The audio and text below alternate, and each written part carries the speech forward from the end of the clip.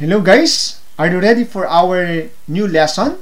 We're going to discuss today, it's all about angles in standard position and our coterminal angles.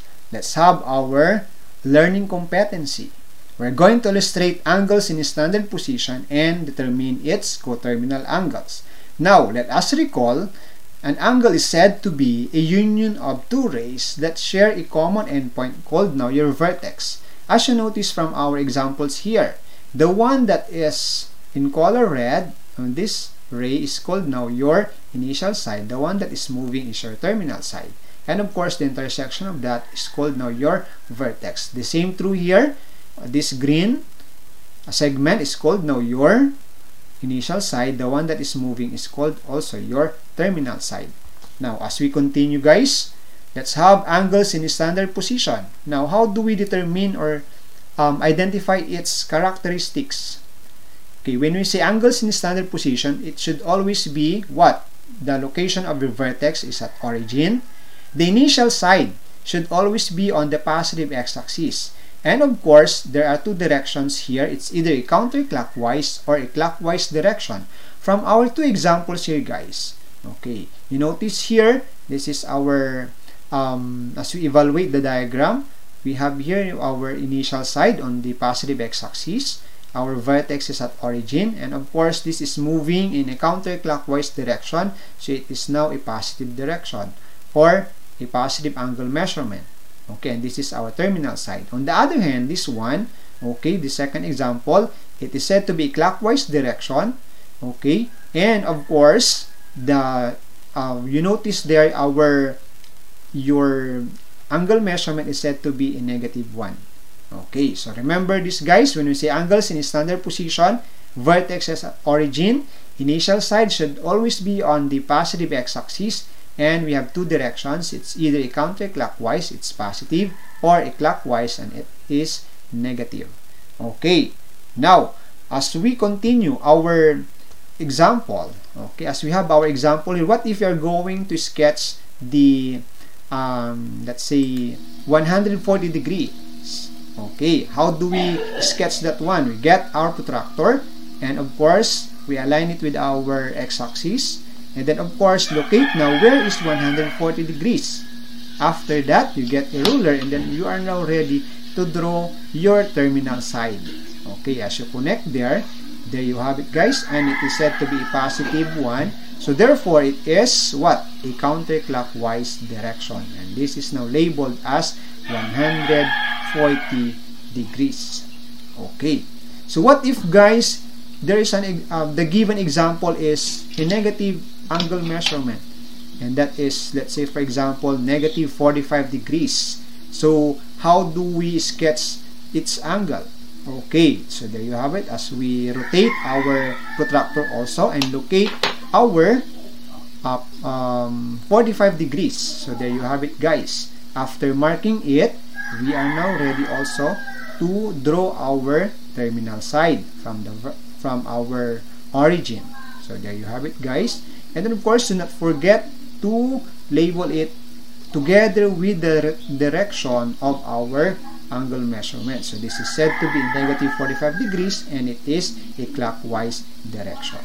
So we have -45 degrees. So there you have it, guys.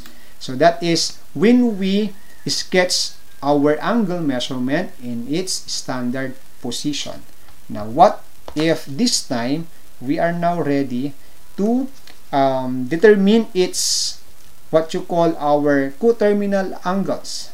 Okay, when we say coterminal angles, guys, two angles in standard position, and okay, they are said to be coterminal if and only if they have the same terminal side. Take note, they have the same terminal side. Okay, now bear in mind also that each angle has infinitely many coterminal angles. So you notice here from our example here, we have here a 120 degrees. Okay, and of course our terminal side is this one, and then of course another angle is -240 degrees, and it's a clockwise direction, and the same terminal side. So this side now is called your coterminal. Okay, and these two angles are called now your coterminal angles. 120 degrees and negative 240 degrees are said to be what? Coterminal angles. Now, let us show another example. Okay, this time, what if we are going to show an angle which is 100 degrees? So again, look, as we locate the 100 degrees, there you have it. And of course, take note, it should always be in the standard position.